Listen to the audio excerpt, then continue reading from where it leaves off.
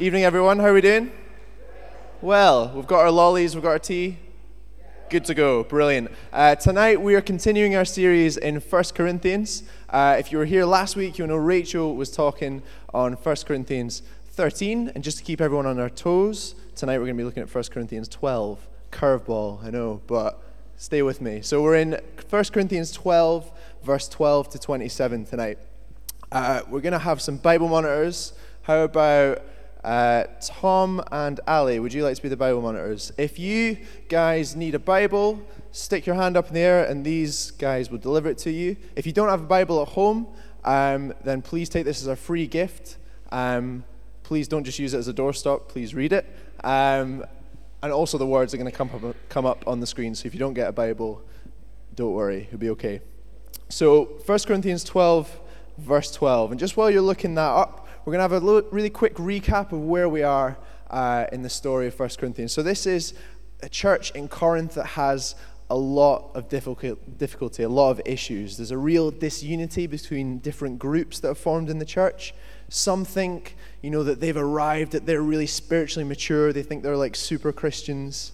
And there's a real spiritual arrogance. A lot of other issues going on as well. So Paul is writing to them in this context. And just with all these different issues, trying to kind of bring them back on track, trying to point them to Jesus and sort these issues out. So we're going to read from chapter 12, verse 12. Just as a body, though one, has many parts, but all its many parts form one body, so it is with Christ. For we were all baptized by one Spirit so as to form one body, whether Jews or Gentiles, slave or free, and we were all given the one Spirit to drink. And so the body is not made up of one part, but of many. Now if the foot should say, because I'm not a hand, I do not belong to the body, it would not for that reason stop being part of the body. And if the ear should say, because I'm not an eye, I do not belong to the body, it would not for that reason stop being part of the body. If the whole body were an eye, where would the sense of hearing be? If the whole body were an ear, where would the sense of smell be? But in fact, God has placed the parts in the body, every one of them, just as He wanted them to be. If they were all one part, where would the body be? As it is, there are many parts, but one body. The eye cannot say to the hand, I don't need you. And the head cannot say to the feet, I don't need you. On the contrary, those parts of the body that seem weaker are indispensable, and the parts that we think are less honorable we treat with special honor, and the parts that are unpresentable are treated with special modesty. Well, our presentable parts need no special treatment, but God has put the body together, giving greater honor to the parts that lacked it, so that there should be no division in the body, but that its parts should have equal concern for each other. If one part suffers, every part suffers with it. If one part is honored, every part rejoices with it. Now you are the body of Christ, and each one of you is a part of it. Amen. Brilliant. So Paul here, again, is addressing this issue of disunity in the church, in the people in Corinth. And he's calling them back to this place of harmony and unity by using this picture that they are all part of the same body. So we're going to be looking at this body that Paul is talking about today, and we're going to ask ourselves, what kind of body is this? What is it made up of? What does it look like? What is the message here for the Corinthians back then and for us as a church today? What kind of body is this? And firstly, this is a body of Christ. I loved playing football growing up. Really, really big fan. I loved playing it, but always hated watching it. A little bit weird. I can never kind of force myself to sit down for 90 minutes and just watch a game. I just get really, really bored. So if you speak to me at the end of the service about who's been playing over the weekend and what the scores were, my eyes will probably just glaze over and you won't really get much of a response because I've got no idea about any of that. But I've always loved playing it.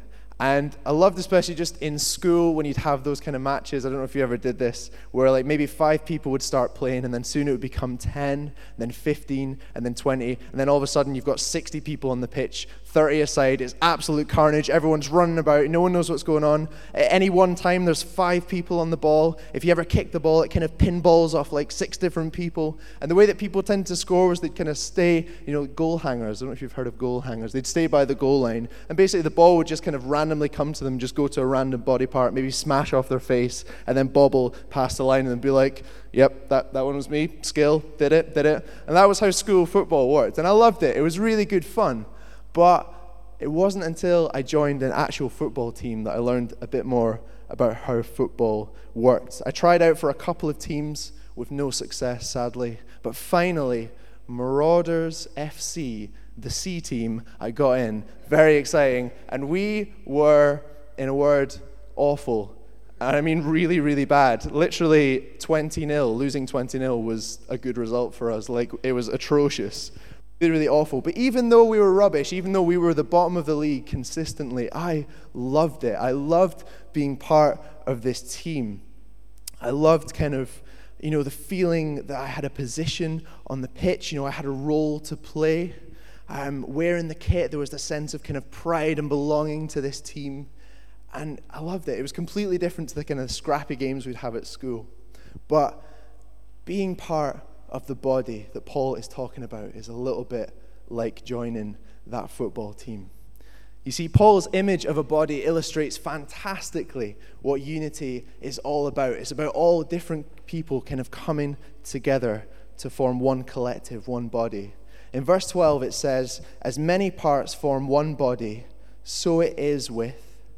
And we might expect Paul to say here, so it is with the church. That seems fair enough. The church is made up of a lot of different people coming together like a body. But Paul says something a lot more profound. He says, as many parts form one body, so it is with Christ. Now that might not seem like a big deal, but Paul is communicating something incredible to the Corinthians here. He's not just saying, you church are like a body. He's actually saying to them, you church are Jesus' body on earth. You see the difference there? It's incredible. Each one of you is a part of it. It says in verse 27, you are the body of Christ, and each one of you is a part of it. Wow. It's amazing. So we as a church are not just a body. We're not a huge chaotic game of school football where no one really knows what's going on. We're not a gathering of people just kind of floating through our lives, everyone doing their own thing, forming a vague huddle together on a Sunday. We're not just a body, we are Jesus' body. In the same way that 11 players on a field wear the kit of the same team and are all united under a name that is bigger than themselves, we as a group represent Jesus and are united together under his name, under the name that is bigger than ourselves. Each one of us, when we've given our lives to him, are brought in, are made part of this body and called to be on the team.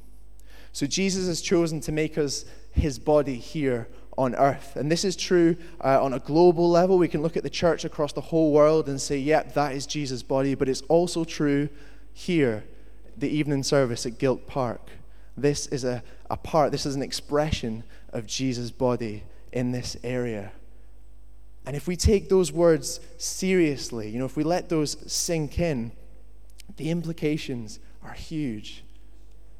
I sometimes wonder how amazing would it be if Jesus physically came to earth, came to Aberdeen and started walking amongst our streets. What would that look like? Where would he go? Who would be the people that he would speak to? What is it he would go up and say to them? And what would the stories be like off the back of that? It would be amazing, wouldn't it?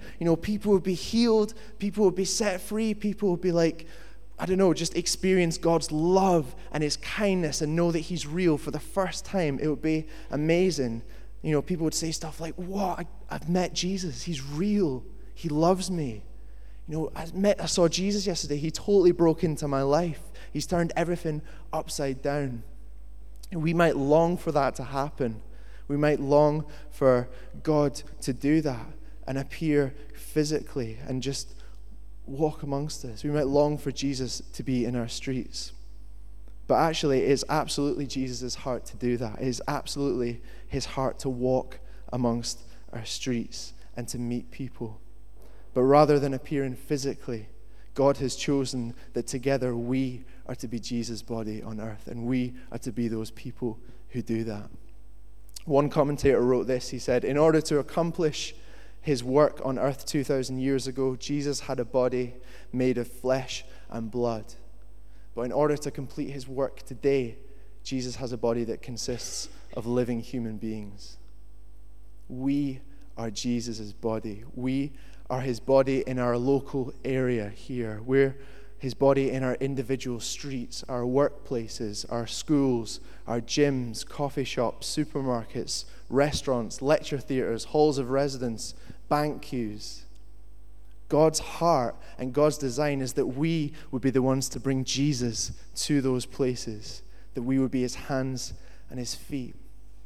You know, the Holy Spirit in us, because he is in us, we carry Jesus' authority and his power. That is open to us. That is available to us.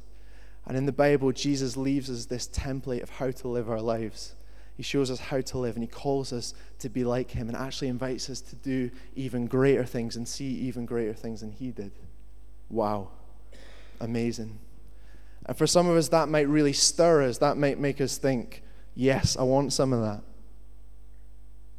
But for others, that might feel like a real discouragement. That might feel like, how can I ever be like Jesus? How can I ever do that? How can I represent him in Aberdeen? How can I, represent him to my friends and to my family and in my workplace or my school or uni or wherever it is? How can I be part of this body on earth? Look at me, look at my life. How does that work? But we can take encouragement from the verse that we read at the start, that for those who have given their life to Jesus, we are all part of his body. It says we were all baptized in one spirit, whether Jew, Gentile, slave, or free. In other words, Paul is saying this is for everyone. If you are a follower of Jesus, you're in the body. You're in. You've made it. And when we come to faith, we are filled, we're drenched, we're submerged with the Holy Spirit, with the person of the Holy Spirit, whether that's something we feel physically or not. We're knitted into the body of Christ in that moment. So this is for everyone who's a Christian. There's no distinction. There's no kind of super Christian. This is for kind of first class and then second class Christians. It doesn't work like that. It doesn't work like that. All believers are part of this body, and we're united by the same Holy Spirit who's working in our lives. And as we grow closer to God, as we spend time getting to know him more, and letting more of him in, the Holy Spirit begins to work in us to make us more like Jesus. Nobody here is a perfect reflection of Jesus. Sorry to disappoint you if you thought that you were, but you're not.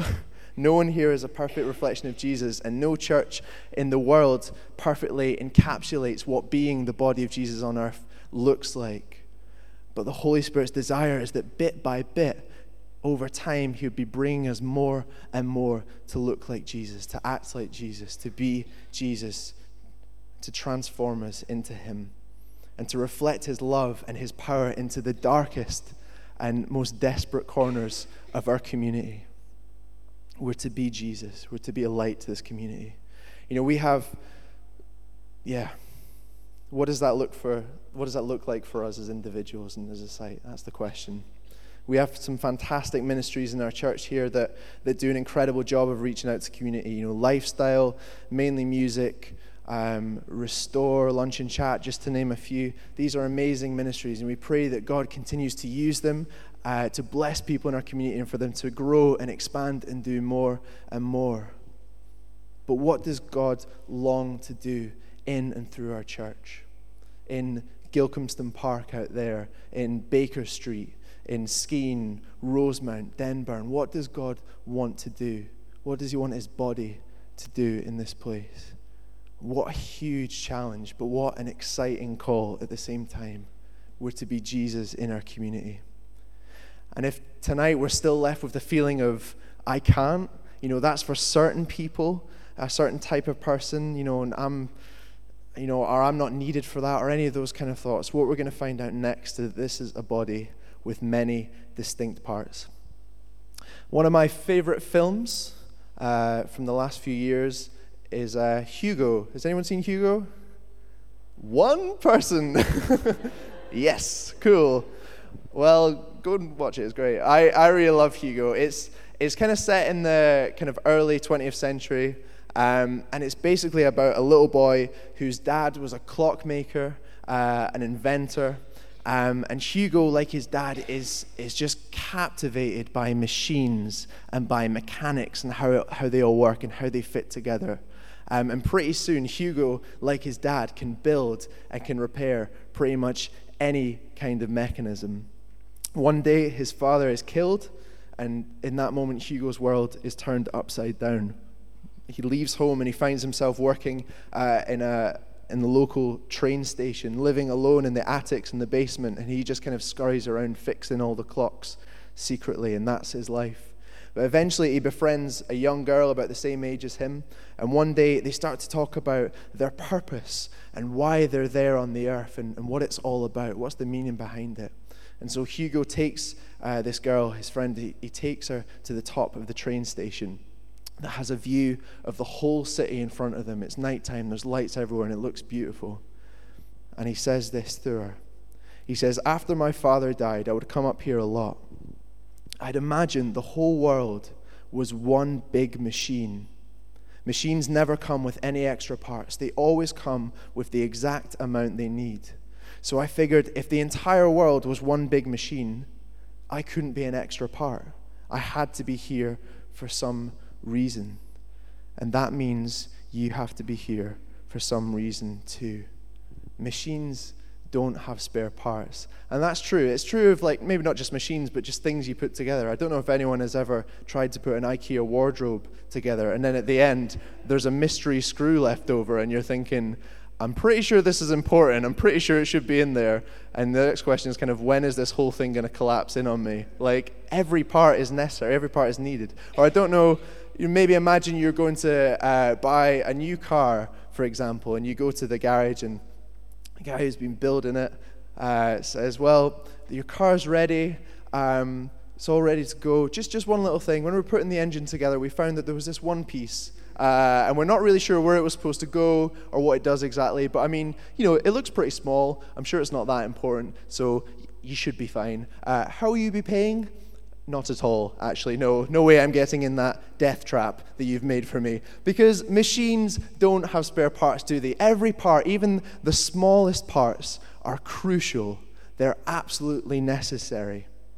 And Paul's picture of the body of Christ tells us the same thing. He is adamant that every part of the body of Christ is necessary. There are no spares. Verse 27, you are the body of Christ, and each one of you is a part of it. Each one of you.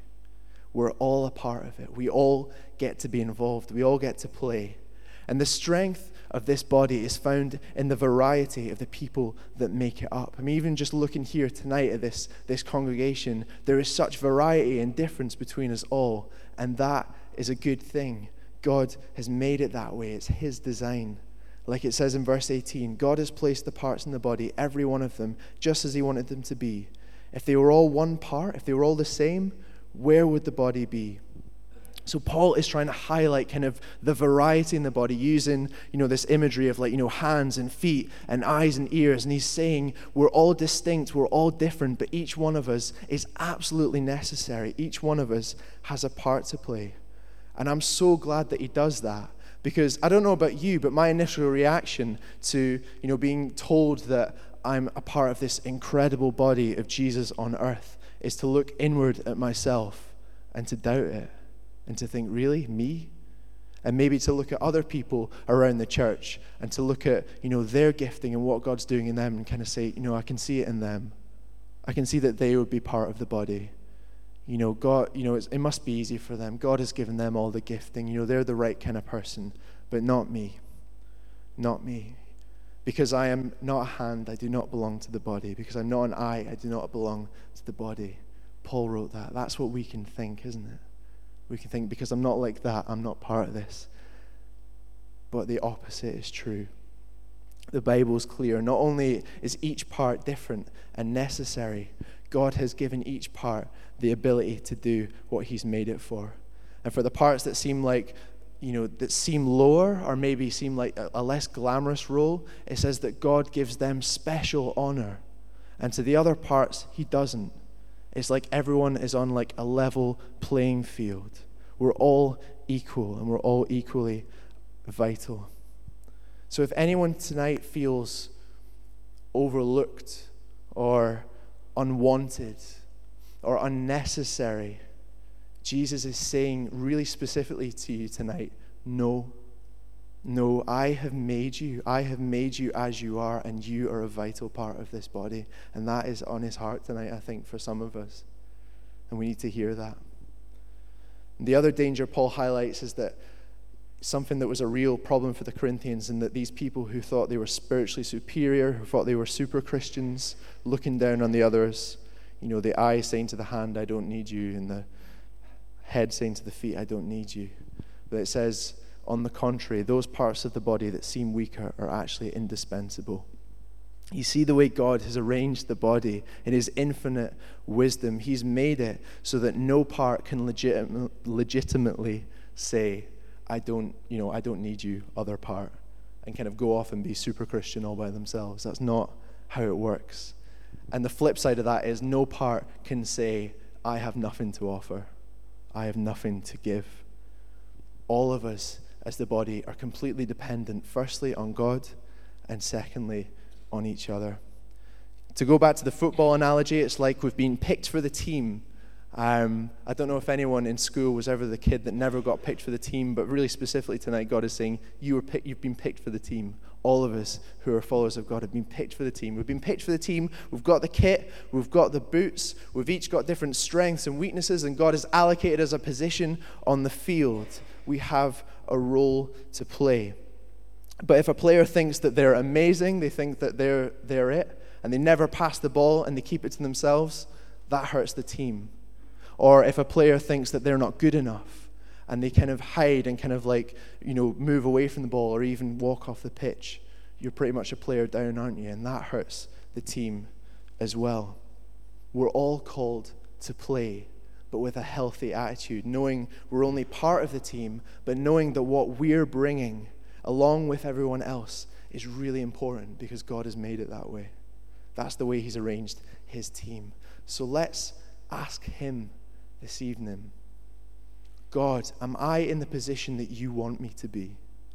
Am I in the right spot? Where should I be for the good of the body?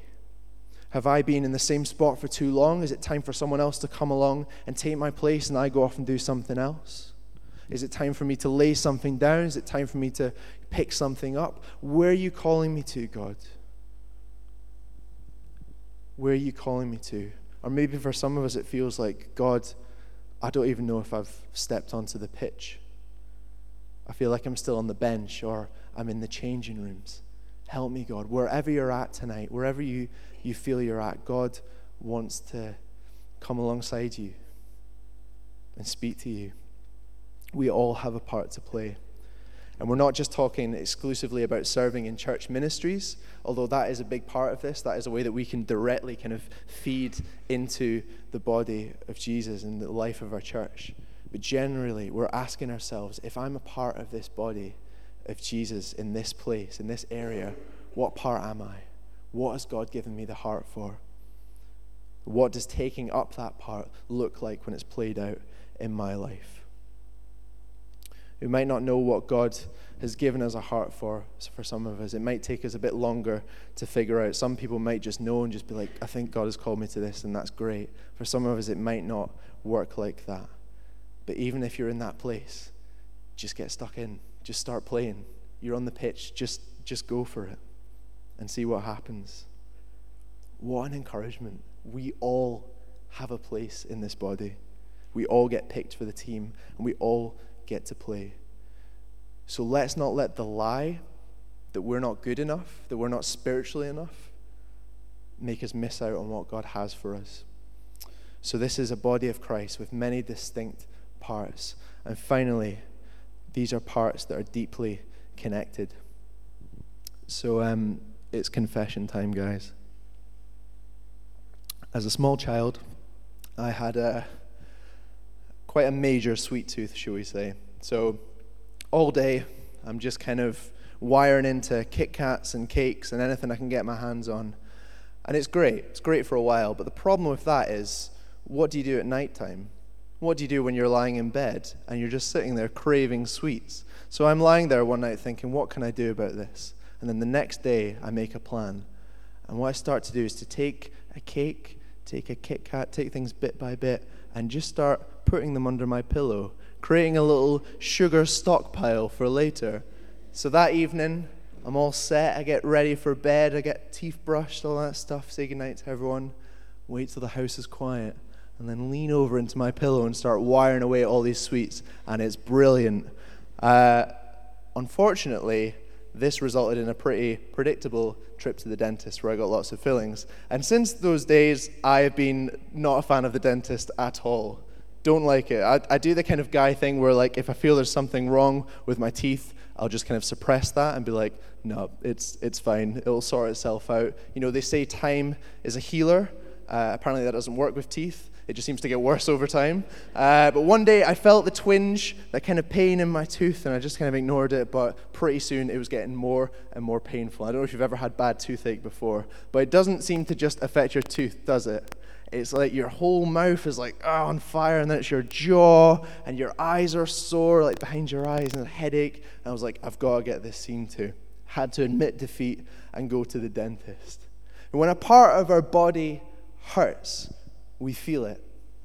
Even the small parts. You know, when you stub your toe, or you hit your thumb with a hammer, or if you stand barefoot on an upturned plug.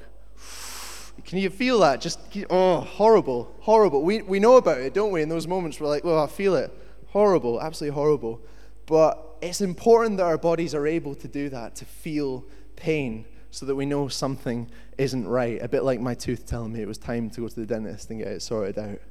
This is actually God's desire for his church, for his body, to work in the same way. For us as individuals to be open enough with each other to share a deep connection with each other, where we're aware of each other's joy, but also the pain that we might be going through, and be able to feel those things together. Paul is writing to this church in Corinth where this self-seeking kind of nature, you know, people are looking out for themselves, and it's a huge issue. And kind of to counteract that, he's reminding them of God's heart for unity and God's heart that they would have equal concern for each other. It says in verse 25, there should be no division in the body. Its parts should have equal concern. If one part suffers, every part suffers with it. If one part is honored, every part rejoices with it. And they have to have equal concern for each other, especially for the parts of the body that they see as beneath themselves. They have to learn humility and put other people first, but also to celebrate the success of others, even if that means they're ahead of them and kind of they're living in their shadow. They have to put others first. And as a church, I know that we desperately try to be there for each other. Inevitably, sometimes we're going to get that wrong. But we're to strive more and more to be a place where we put others' concerns ahead of our own. Suffer together, but also rejoice together. Celebrate the good. You know, we love it when there's a wedding in this church, don't we? And we love, you know, if the couple says, you know, can you help us with this? We're like, yeah, of course we can. Or, you know, if there's newborn babies and, like, you know, people make meals and bring them into our house, like, we love to celebrate in the good times together. But we also want to be there, you know, when there's job loss, when there's illness, when there's bereavement. We want to gather around each other and kind of feel through those moments together and not shy away from them. You know, I know for myself that small group has been so key in that over the last few years. I remember a situation I was struggling with a few years ago where my small group leader and people from church were just so amazing in getting around me during a really tough period and just carrying me through that. I think the easiest place for us to live out this verse about, you know, having equal concern and suffering and rejoicing together is in small group, you know, where we're regularly committing to doing life with other people and journeying with them through the good stuff and the bad stuff, and are able to pray weekly into each other's situations. That's the way it should be. We as part of the body need to be willing to walk with people through their pain and through their celebrations. I went to a friend's wedding some time ago with a group of people from this church. We all knew the guy, and it was a really good wedding. We got to the point of the day where it was the meal, the best point, I would say. I was very excited. And so we were kind of looking at the table plan to see where we were going to be seated, me and all these guys from church. And we're a bit confused because our table seems to be right at the front, right near the top table, which is bizarre because, this is kind of where the family go. We're just some mates from uni and church, and this is a little bit, So we kind of sit down, and sure enough, our family are kind of further back than us, and we're right near the top table, and it feels like a very uncomfortable thing. We're like, someone made a mistake? Are we going to get asked to, be moved in a minute? But, no one says anything to us. So we're just going to sit down uncomfortably and get on with the meal. And it comes to the speeches, and the groom is doing his speech, as you'd expect, saying thank you, cracking jokes, all that kind of stuff. But then he starts to talk about his time at uni and how he found that one of the toughest and darkest periods of his life. He had battled with depression at that time, as had his fiancée. And he's just talking about this. But then all of a sudden, to everyone's amazement in the room, he asked the table at the front to stand up. And he goes on to say how everyone at that table, along with his family, had walked with him through those dark times and stayed with him. And because of that, he was able to stand there on his wedding day, having come out the other side. And he then led the room in a round of applause for this table and got up and went around to each individual person and thanked them and hugged them. One of the most emotional moments I've ever been a part of. It was incredible. Second only to my own wedding, I have to say. But an absolutely amazing, I'm glad I said that, absolutely amazing moment. And just everyone was in floods of tears. It was incredible. But the thing is, we will never know the impact we can have just by simply doing what this verse is saying and just walking alongside each other in the good times and the bad. None of us sitting at that table had any idea of what just simply being there for the groom had meant to him. God is calling us as a church to do the same time and time again, to suffer and to rejoice together. For some of us, pain is a very private and inward thing. And of course, I don't think this verse means that we have to start broadcasting our deepest pain to every single person we see on a Sunday morning. I don't think that's what God is asking us to do. But even if we find opening up to others difficult, it is much harder to suffer alone. God wants his body to be one with a deep connection, where there are real relationships that are raw. I remember a line from the Road to Maturity course that we ran last year that says this: the family that feels together heals together. And I think as part of the body, we all need people in our lives who we know completely and we can be completely real with. People who will celebrate the good in our lives, but also be willing to cry with us in the middle of pain. We're all part of the body. So let's make sure we make every effort to be deeply connected to the other people in it. So this is Paul's picture of God's church. We're Jesus' body on earth, made up of many distinct parts that share a deep connection. Why don't we stand?